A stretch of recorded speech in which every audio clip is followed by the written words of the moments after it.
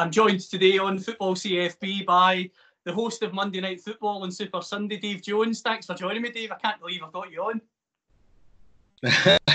It's a pleasure, Callum. I'm just admiring that picture behind you, thinking how nice it would be to be able to get out of my little London suburb and explore some of those places again. Absolutely. How are you coping with the lockdown? I know you've been doing some LinkedIn Live videos, and I saw you did an interview with Mickey Quinn as well the other day.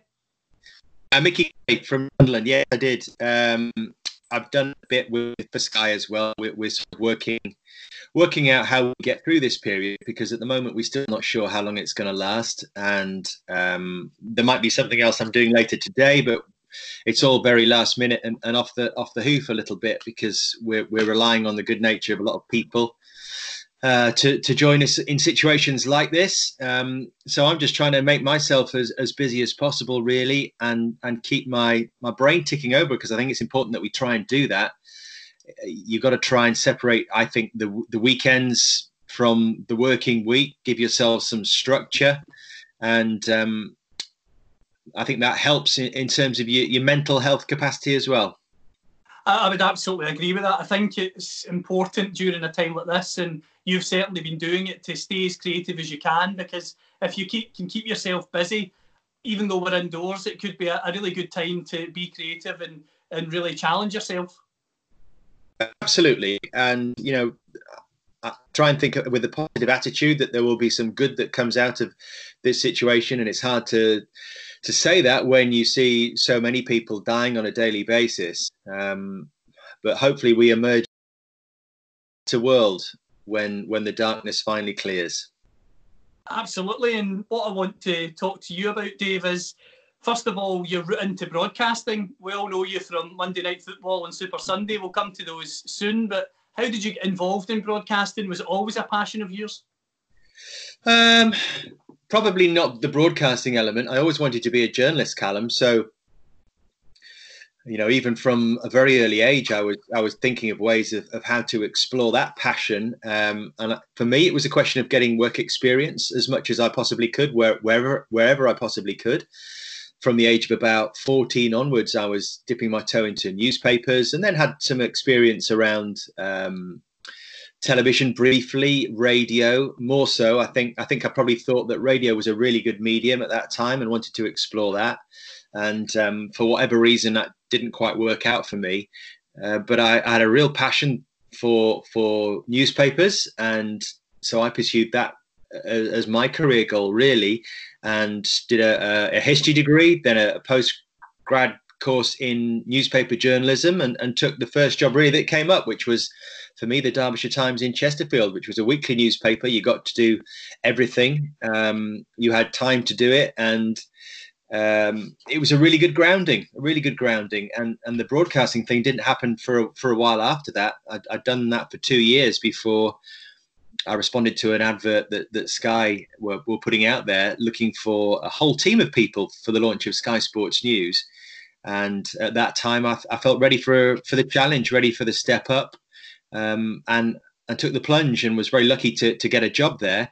And then it was a question of learning about broadcasting as I went through, really. I didn't know that I would be suited to it until I tried it, but the crossover was pretty straightforward for me.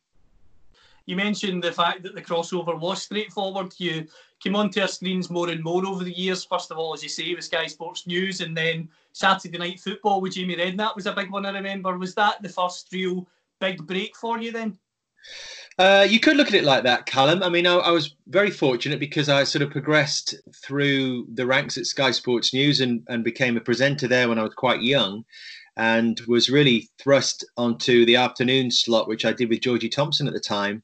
And it was 3 till 7, Monday to Friday. So that's 20 hours broadcasting every week, which was a fantastic opportunity to really learn my trade, learn how to speak on camera, learn the various different skills around television journalism, presenting as opposed to newspapers or radio.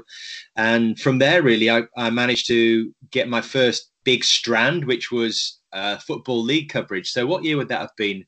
Probably around about, I should know this, but around about the top of my head, 2007, 8, I suppose, something like that.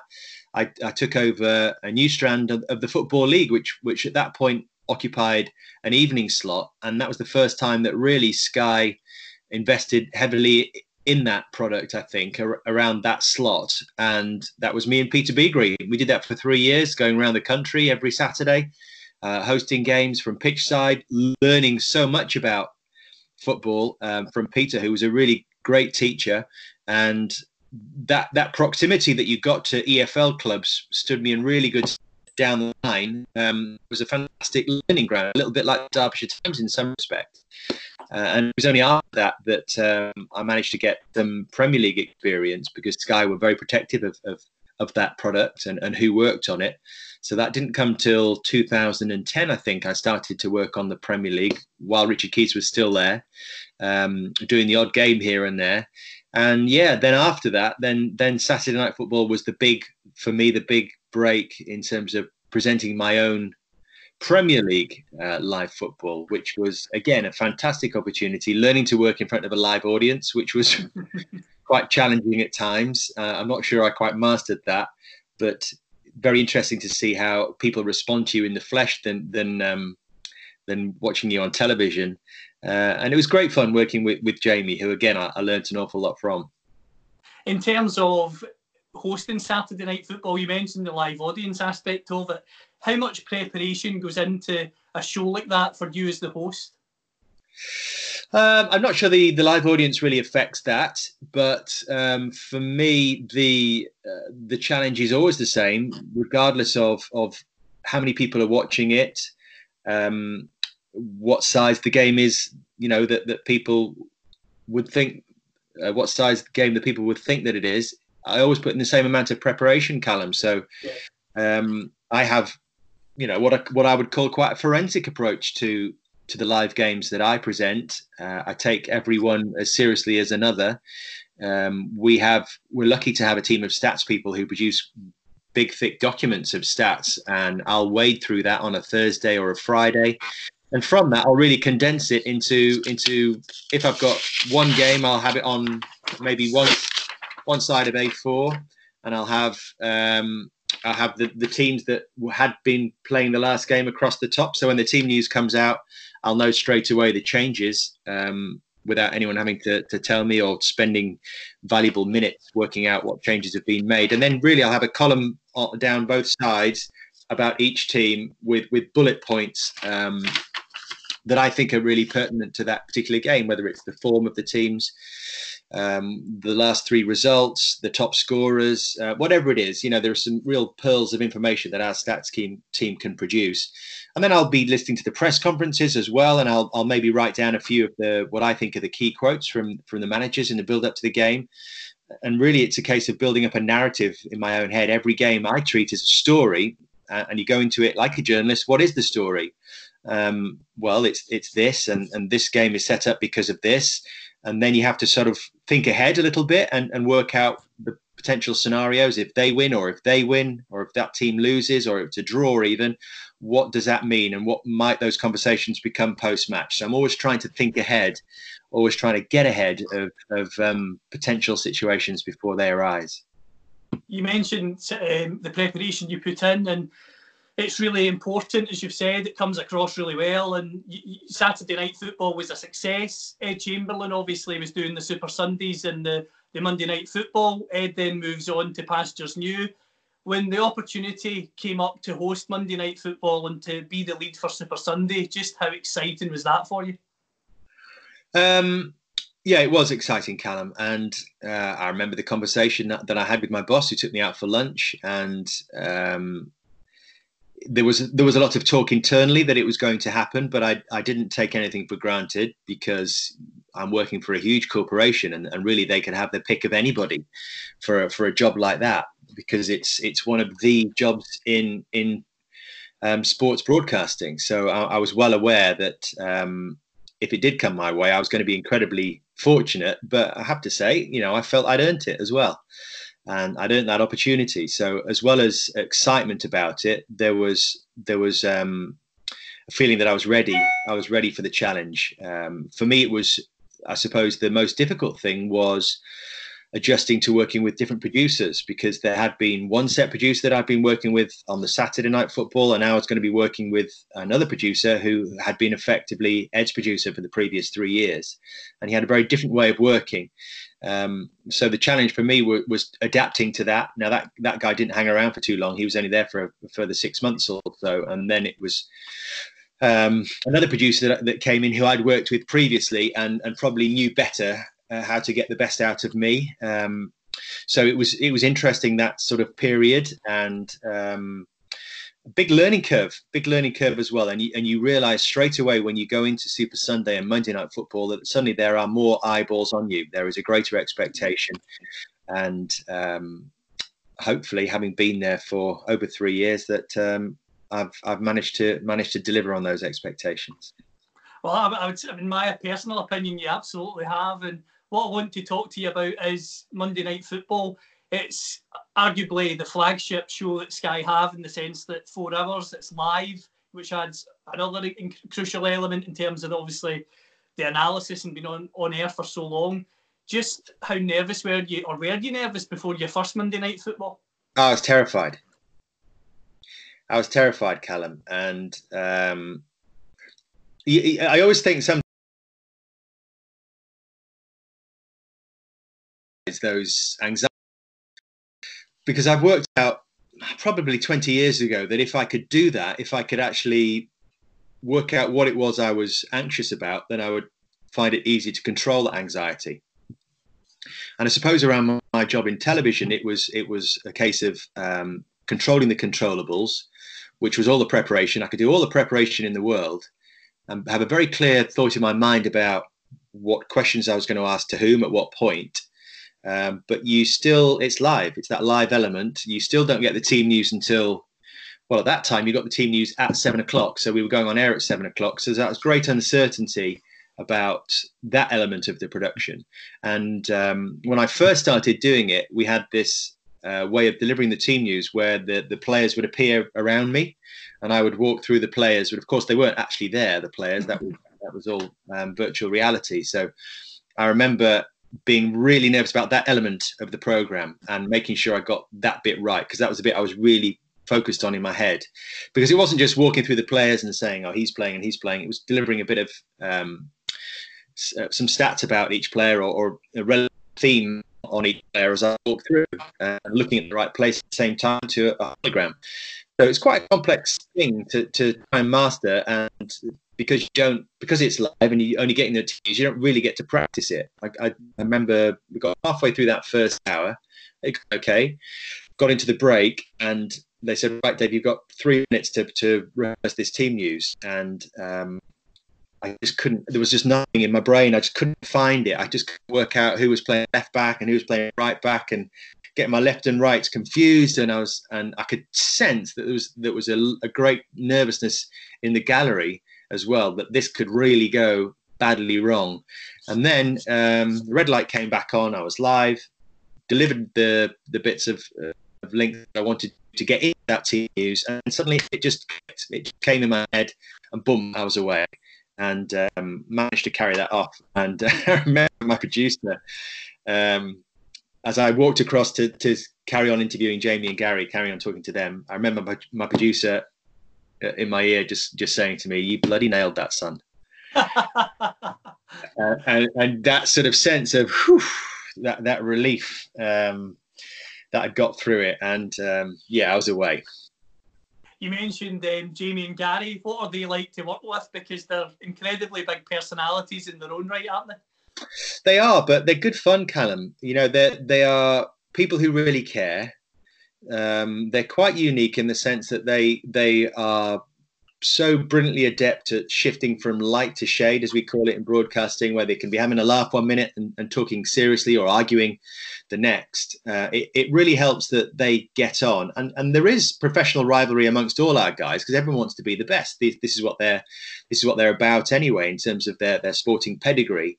But they're like brothers in that sense. You know, they can be challenging each other and bickering and and then the next minute they're off and having a laugh together in the canteen.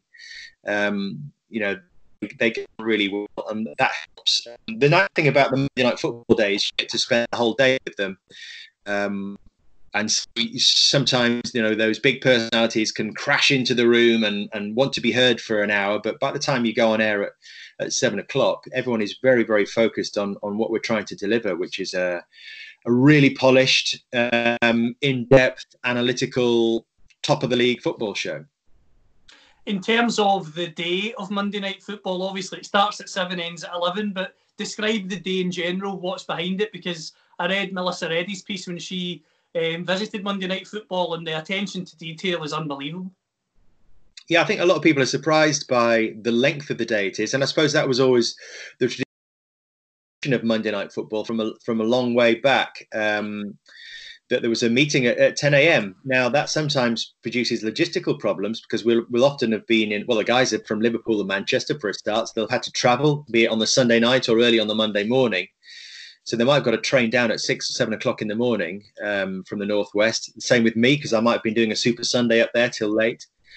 And then so we'll have a production meeting at 10, and really that's when we've bashed out all our ideas. Now for the producer, Jack, and his sort of head stats guy, Will, they'll have been in Sky in the studios on the Sunday preparing some really detailed information about games or particular points of analysis that they think might be relevant to our boys. Now, they're never going to say to Gary, you've got to do an analysis of this, or Jamie, you've got to do that, because the beauty of what they're doing is it comes from them. It's their own thoughts on it, and you can lead them to the water, but it's up to them whether they take it or not.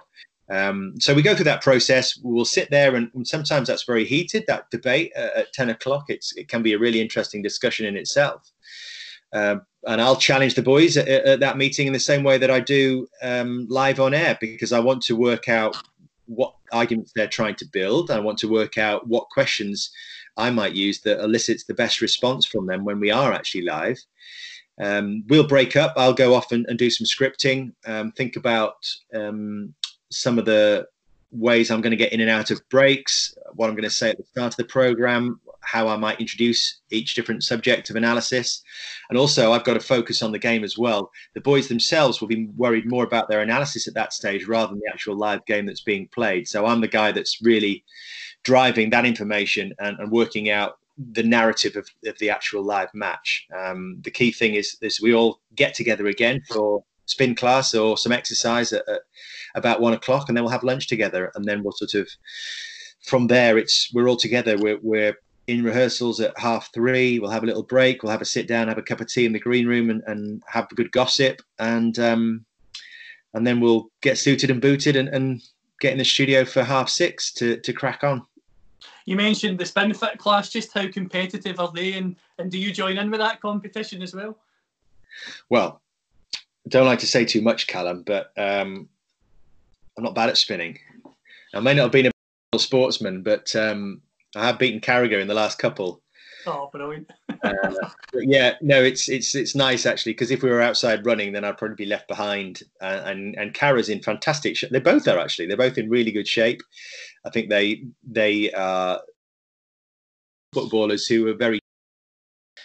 When they finish, that doesn't mean they're going to stop training. So they find room in their daily routines to train, and so they're in both in fantastic shape, as you probably saw with Jamie in a couple of these charity matches he's played in recently. But yeah, it's good for me because they are competitive, and it encourages me to stay in decent shape as well.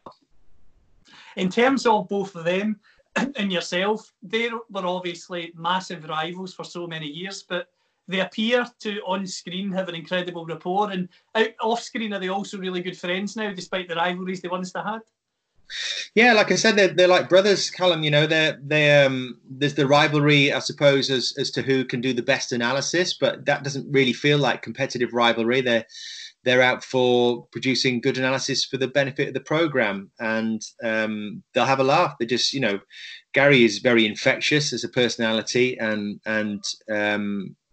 you sort of might have one idea of him as being someone who's quite grumpy or whatever, but he's just funny. He's just a funny bloke to be around, and it's just nice to spend time with. And it's the same with Jamie, who is so dedicated to it. He wants to be the best he can be. He's very proud about the fact that no one's going to know more than him about any particular players or subjects around football. He's very studious. Both really bright guys, but both have that really nice, engaging personality as well. On air, you have mentioned the fact that you are more than happy to challenge them in your role as a presenter, and they also challenge each other. How important is it to make sure you're always in control of managing that? Yeah, I've got to be in control, because effectively I'm the producer's eyes and ears as well, and the producer would get very nervous if he felt that the program was careering out of control. There'll be times when I sit back and the phrase I would use is let it breathe, when I'm not someone who, and I've seen these presenters out there, people in our field who want to be involved all the time, feel like they have to seem to be asking questions all the time. But it's not about them. It's not about me. It's about what these guys bring to it.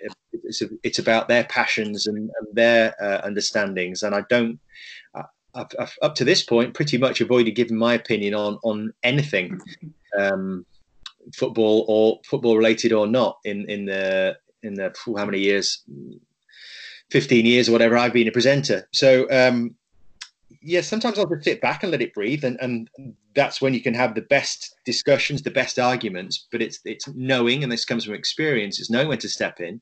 It's knowing when to say, right, I think we've pushed that argument to its limits. Let's add this angle to it. What about this aspect of it? That's important, and that's just feel, Callum, really, that comes from experience and having done it for a few years. Absolutely, the experience is vital. As you've mentioned, you've been doing it for years and getting better year on year. I'm sure you would agree. One of the elements I'm interested to ask you about is, in recent years, you've added a lot more guests to the Monday Night Football experience with Jamie, and obviously I know Gary still comes on now and again as well. How has that changed the dynamic? And when a guest comes into that environment, considering they're not a regular, do you have to change your preparation to welcome them in? Yeah, it's a fair point. The day would change only as far as it would just be Jamie and I, because we're both mainstays. So we would tend to welcome the guest at around about 4 o'clock, I suppose, 4 or 5 o'clock. We would still have the same day, and then they just come to it later. It becomes different because we don't know until. And what I will do in the rehearsal, if they join us for the rehearsal, and this happened with Sven, it happened with, I'm trying to think who we've had recently, it happened with Roy Keane.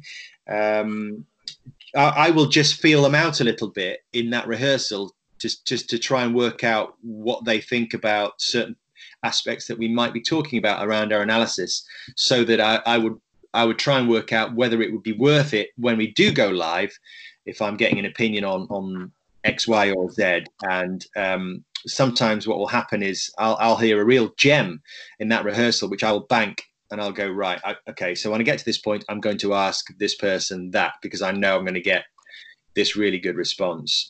So I suppose in that sense, you probably have to think a little bit more on your feet when there's a new guest in. And also you're building your program a little bit more around them. Certainly the last half an hour of the program. So that then invokes an entirely different sort of preparation, because depending on how we approach it, but for example, with Sven-Göran Eriksson, we did this with various others at various points. We'll take them on a little bit of a career journey. This is what you did then, and and so you need to know that subject quite well to be able to ask them questions about it. So if I get enough notice, I'll have read their biographies. I will have read what various players made of their approaches, or try to get a rounded build-up, a rounded preparation in my head about that subject, that special subject, whoever that special guest is. So you're not shooting blind, because I hate doing that as a presenter. And that, going back to one of your previous questions, is when I do get anxious, when I don't feel like I have controlled the controllables, and I don't know enough about the person sitting next to me. In terms of working with the guests, working on Super Sunday, what's it like for you working alongside the likes of Roy Keane, Graham Souness, the boys in Monday Night Football, and when Jose Mourinho was in, being a massive football fan yourself, I would never say when you starstruck, because you've been in this game a long time. I'm sure those days are well gone. But are you ever in awe of a person the first time you meet them, in the sense that I cannot believe I'm sharing a studio with you? No. I can't say that I've ever been starstruck by people that I've worked with, Callum. I suppose when I stepped into the Premier League, I did notice the sort of the caliber of people I was working with was stepping up as well. And yeah, the first few weeks of that, you do have to adjust to it, and it does take some getting used to. But I couldn't be doing my job, I don't think, effectively if I was starstruck, if I was that kind of character. Obviously, I'm aware of the size of these personalities, but you can't be fearful of them at the same time. I suppose one of the things that Sky have liked about my work over the last couple of years is that they have thrown in these huge characters like Roy Keane and Jose, Vincent Kompany, and so on. And I don't get fazed by it. It doesn't worry me who I'm working with. Now those relationships get easier over time. Of course they do. So when I worked with Roy for the first time, I was very fortunate that I had 15 minutes with him by myself in the studio before anyone else was there. And that was just a coincidence. He walked in when I happened to be going through some lines in my head. And we had a really nice 15 minutes. And that sort of broke the ice on that. With Jose, I had lunch with him the Friday before the start of the season. We went to an Italian restaurant in Victoria area and just talk football. And again, broke the ice. So when I saw him on the Sunday, it was not a first meeting. It was a continuation, if you like, of the conversation that we'd left off on the Friday. You've got to be able to handle these guys, but you also have to earn their respect as well. And to do that, it's not a question of being the fool and laughing and joking. For me, it's just a case of, do you trust me? Am I a solid professional? Yep, fine. Okay, let's work together and crack on. That's brilliant advice, I must say, and I really appreciate that. In terms of Roy in particular, I know he was a guest in Monday Night Football recently. He's not short of an opinion or two. What's that like when you're in the live setting, when Roy maybe came out with something? It's brilliant, and sometimes you come to expect it, Callum, but they're best delivered when they do take you by surprise. And sometimes, he'll throw one in, and my natural reaction is to laugh because it gets so funny the way he delivers it. So I've got to hold back sometimes of the laughter, and then you look back and you think, oh my God, that is so cutting what he just said about that player. And then I start to think, well, maybe I should actually be defending them. But in that situation where you're talking about something completely different, and then suddenly he throws one in about someone being weak or lacking courage or whatever it is, and it's completely blindsides you. It's very hard to think on your feet in those moments and come up with a balanced response. It's quite challenging, but I think it's brilliant when Roy was at his best, when he and Cara went toe to toe. And that was a case for me of sitting back and letting the magic happen and knowing when to step in, being able to communicate through sign language with my producer and my director, just let it go, leave it, because they were sort of saying you need to get to a break. And I was like, let this go, and see where it takes us. And it was TV gold. Absolutely. And I'm interested to ask you actually then about the advert break scenario. When you go to a break, what do the guys do as pundits, and what do you do as a presenter? Are you in that 3 or 4 minutes preparing something, or is that time to breathe and get ready for coming back on? You don't relax really, Callum, on a Super Sunday from sort of 9:30 in the morning till 7:30 at night. There's never a break where I go into and go, I can relax for a couple of minutes now. I'm constantly thinking about what's next. So that might be a bit of VT that the guys in the trucks want to show me that's coming up. There might be some instructions that I need to take about an interview that I need to get into, or what someone said in a particular interview, or the bits of analysis, or the order of the analysis that we're going to go through. For me, it's a little bit of a checklist. I'll have had a little bit of a mental checklist about the subjects that I want to tackle. Have I done this? Have I done that? Have I missed anything out here? What's the story? Is there anything I'm missing? You might, if it's quiet, and again, this comes down to feel. If it's a quiet studio, I might try and throw a little hand grenade in there during the break. when they know that the cameras aren't rolling, just to see if I'm getting any reaction from anyone that I can use when we do go live. So sometimes I'm trying to generate those conversations, and often, if it's a lively studio, those conversations won't stop when the break happens, and they're still going to and fro. And for me, it's a question of remembering who said what, again, so I can go to the right person and get the response that I think is really interesting. Something I've got to ask you about in a lighter note is the bottle of champagne that Jose Mourinho gifted you. How nice was it? Well, it's still downstairs, which Graham Souness is really unhappy about, because it was funny because we had this. What game was it? It might have been Liverpool Man City. I'm thinking. And Vincent Kompany was there, and Roy Keane was there, Graham Souness and Jose. And Roy had organised a sweep for us. So Roy loves this. Roy loves getting involved in all this stuff. So he'd organised the sweep, and he'd written down the scores, and we had to have a go each as to predicting the scores. So I can't remember what the score was or how it went, but I think Graham Souness won the sweep. So they're all supposed to pay 20 quid. And I didn't have any cash on me, so he was disappointed about that. Roy paid up straight away. Vincent Kompany disappeared back to Belgium, and then emailed the next day to say, I feel terrible about this. I forgot to pay Graham Souness 20 quid. Please, can you do it for me? And the next time I'm over, I'll give you the 20 quid.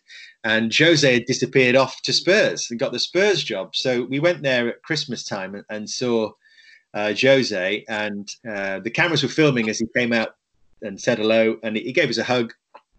He's a very warm fella like that, and first thing I said to him was, Jose, have you remembered the 20 quid that you owe Graham?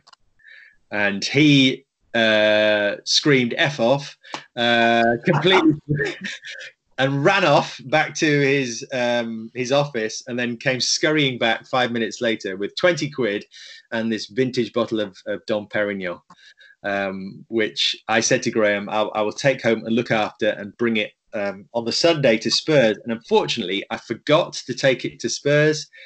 So then I spent, after we'd rehearsed on that day at Spurs, Graham was not happy that the champagne wasn't there. So I had to go and chat to this hostess at the Spurs stadium and ask her to find me the best bottle of champagne that she had in the stadium, which I then had to pay for and deliver at the end of the game. So there you go. But I will not drink that bottle of champagne. I will drink it with Graham eventually.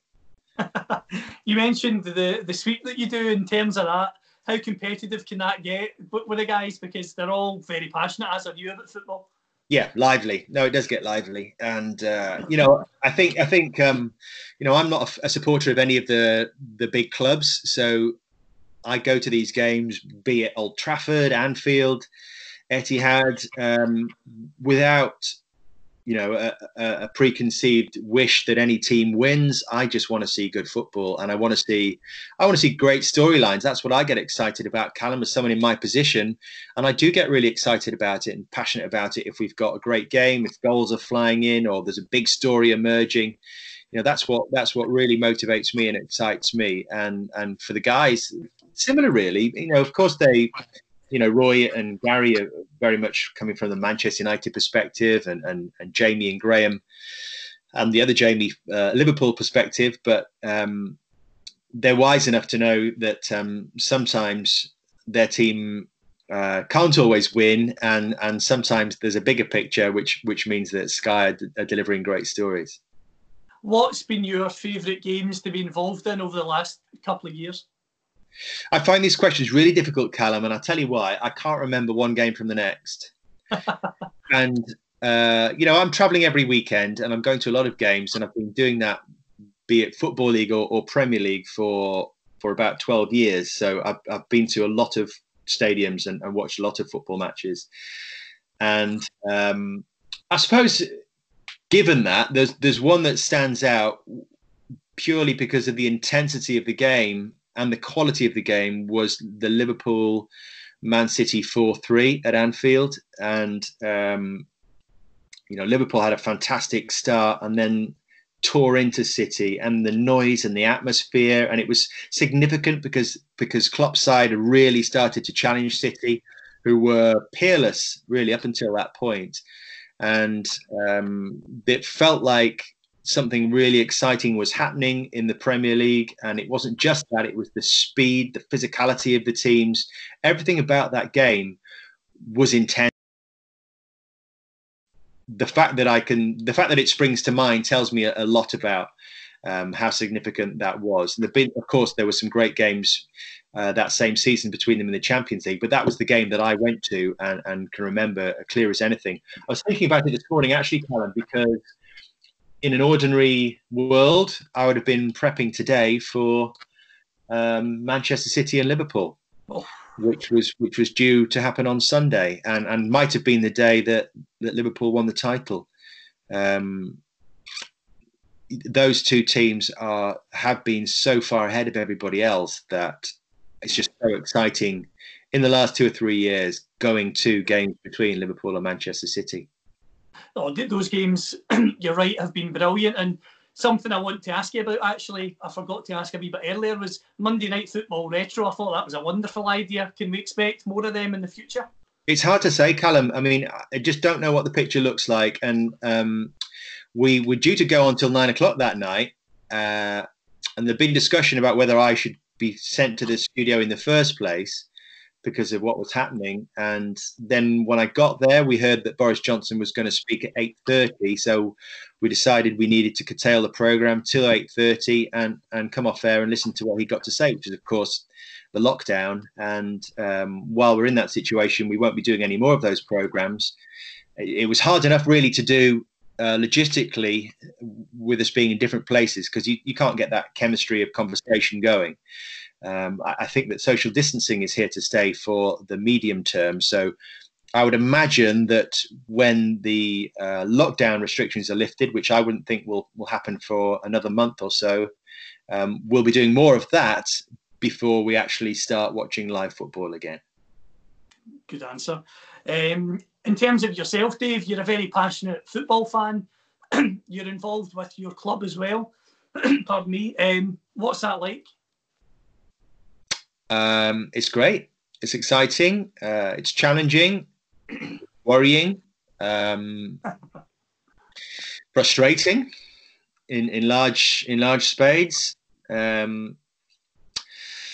Yeah, I mean, the biggest challenge for me is the geography, and now I'm a non-executive director, which means that I'm not expected to be there all the time. I'm there to sort of give a guidance and an overview of my appreciation of certain situations and advise and counsel around that. But that's not really how I like to operate generally. I mean, when I was at Oxford, before that, I worked there for 3 years as a non-executive director, and some days I did 11. Some months I did 11 days. Where I was there a couple of times a week on the training ground, around the offices. Slightly different operation because it was much smaller football club and therefore much smaller staff. So you were able to have relationships with everybody at the football club. I still don't know a lot of people at Sunderland. I wish that there was better transport links there because the train takes forever. But hopefully Grand Central will do something about that when the new world emerges. And it takes the best part of 2 days for me to have a meeting in Sunderland, so that's problematic. So I have to do a lot of it on the phone, over email. I've been doing several emails this morning before we got chatting. But I'd like to be able to be there more and have an impact on the ground, because it's a great football club. It's an exciting time. I don't know what the short-term future is the honest answer, but I think everyone knows that the potential of the club, and I hopefully will be there as we emerge from the darkness. In terms of your love of Sunderland, who were your heroes growing up, and what's your favourite memories of supporting the club? Well, my first hero was a guy called Gary Rowell, who was a superstar striker for Sunderland in the late 70s and early 80s. And I got to know Gary a little bit he then worked on local media for a long time, and he's still sort of in and around the club a little bit. Smashing guy, great goal scorer. I suppose it's always been the goal scorers for me. So when we slipped to the third division last time, we bounced straight back because of this partnership between Eric Gates and Marco Gabbiadini. And Marco, again, did really well, having got promotion straight away. Which it was just a bull of a centre forward. He was fabulous. He was so powerful. And I used to copy his trademark goal, which was to charge down the left flank, cut into the penalty area, and then slam the ball with his right foot back to come from. You know, I used to practice that in the same way that Marco would do it week in, week out for Sunderland. And he works in local media, so I see him a lot. And Kevin Phillips is the other one who, when I was a bit older, and that was probably my favourite time watching Sunderland, because I travelled a bit then and watched them away from home as well with my brother. And that era under Peter Reid, where we bounced up to promotion, then got relegated, and then bounced back within 2 seasons, but got like 98 points, then 105 points in the Championship, and then finished 7th twice in a row in the Premier League before it turned sour. And we didn't just scrape into 7th. We were sort of 3rd at Christmas and 2nd after 10 games, and really challenging the big clubs. And Sunderland was a team to be feared at that point. And you know, that they were my favourite days. And then since then, really, it's only been the Roy Keane era, where we had a brief flurry and felt good about ourselves. So I'm hoping that the roots are there now with this team, who I would say have got the right motivation. They're a really good bunch of lads and good characters. We just need to add a little bit more quality, and I think we'll be moving in the right direction again. I've got to ask the obvious question. When you anchor a Sunderland game, what's that like? I've not done it for a while. The last one I did, I can't actually remember the last one I did. Maybe I did a game at the Stadium of Light in the relegation season when we lost heavily at home to Manchester City, and it was a struggle. I suppose my natural response was always to be more critical, and because I'm obviously thinking like a fan, and so I'd probably be a bit more critical of the manager. By coincidence, I was working as a pitchside reporter the day that Peter Reid had his last game as Sunderland manager, which was at Arsenal, I think. And I also did one of Howard Wilkinson's last game when he was manager, which again was a home defeat by Manchester City. And the natural response is to be more critical, because you're feeling the passion of the fans. But I don't think it affects me too much, Callum, if I'm honest, because I'm able to be professional enough where I take a step back and remember there are 2 sides in this game. It's not just the Sunderland game. Sky's been my bread and butter, and I suppose that is in me, that sort of, you know, that sense of balance and fairness. So I'd even think that if I did a game now, I would be able to do that in a pretty professional manner without getting too carried away about the red and whites. Sounds good. I'd like to finish with a round of quick fire questions. Okay. First of all, who would you say have been your favourite players to watch in the Premier League in your lifetime? Roy Keane, without a shadow of a doubt. Just loved his drive and his energy and his fight and his character and his ability. I saw him play at Sunderland once, and I was just blown away by him. Thierry Henry, because I thought he was just on a different level, and he just glide across the pitch, and it didn't seem fair that he was playing sometimes because he was so much better than everybody else. They'd be my top 2 probably. Oh, crikey. Top of my head. I'm trying to think who I like watching now, who I think's a great player. I get excited about young players, Callum, I suppose now. So, you know, if I think through the top clubs, Trent Alexander-Arnold is someone who I love watching, and I just think he's an unbelievable footballer, and he could be anything. He could be absolutely anything. Manchester United, when Marcus Rashford is flying, he's an absolute joy to watch. Who else? I'm excited about Foden at Manchester City, because I just don't think we've produced a footballer like that before, and well, certainly not for years and years. Someone who can play like that on the half turn can go on both feet, can dribble with the ball, can pass, can shoot, can head it, has got the energy to get around the pitch. I mean, wow, what a player he is. And I hope next year we start to see him on a more regular basis. Other than the Stadium of Light, what are your favourite football grounds to watch football at? New Spurs is nice. They look after you there as well. I always like going to Arsenal because we've got an amazing lady called Rani who looks after us, and it's a nice place to work, and it's not too far from my house. That's a benefit. I love going to the big stadia like everybody else. You know, I love going to Anfield because of the atmosphere. That's special. But I get joy in all places. You know, when you've got like a small club or a smaller stadium that sometimes comes into the Premier League, like a Fulham or something like that. You know, I love the charm of those places and the kind of the atmosphere that they generate. Watford I like going to because it's got a great atmosphere. It's only a small stadium, but crikey, they make a heck of a lot of noise. Goodison is one of the worst studios because it's cramped and it's tiny and it's cold.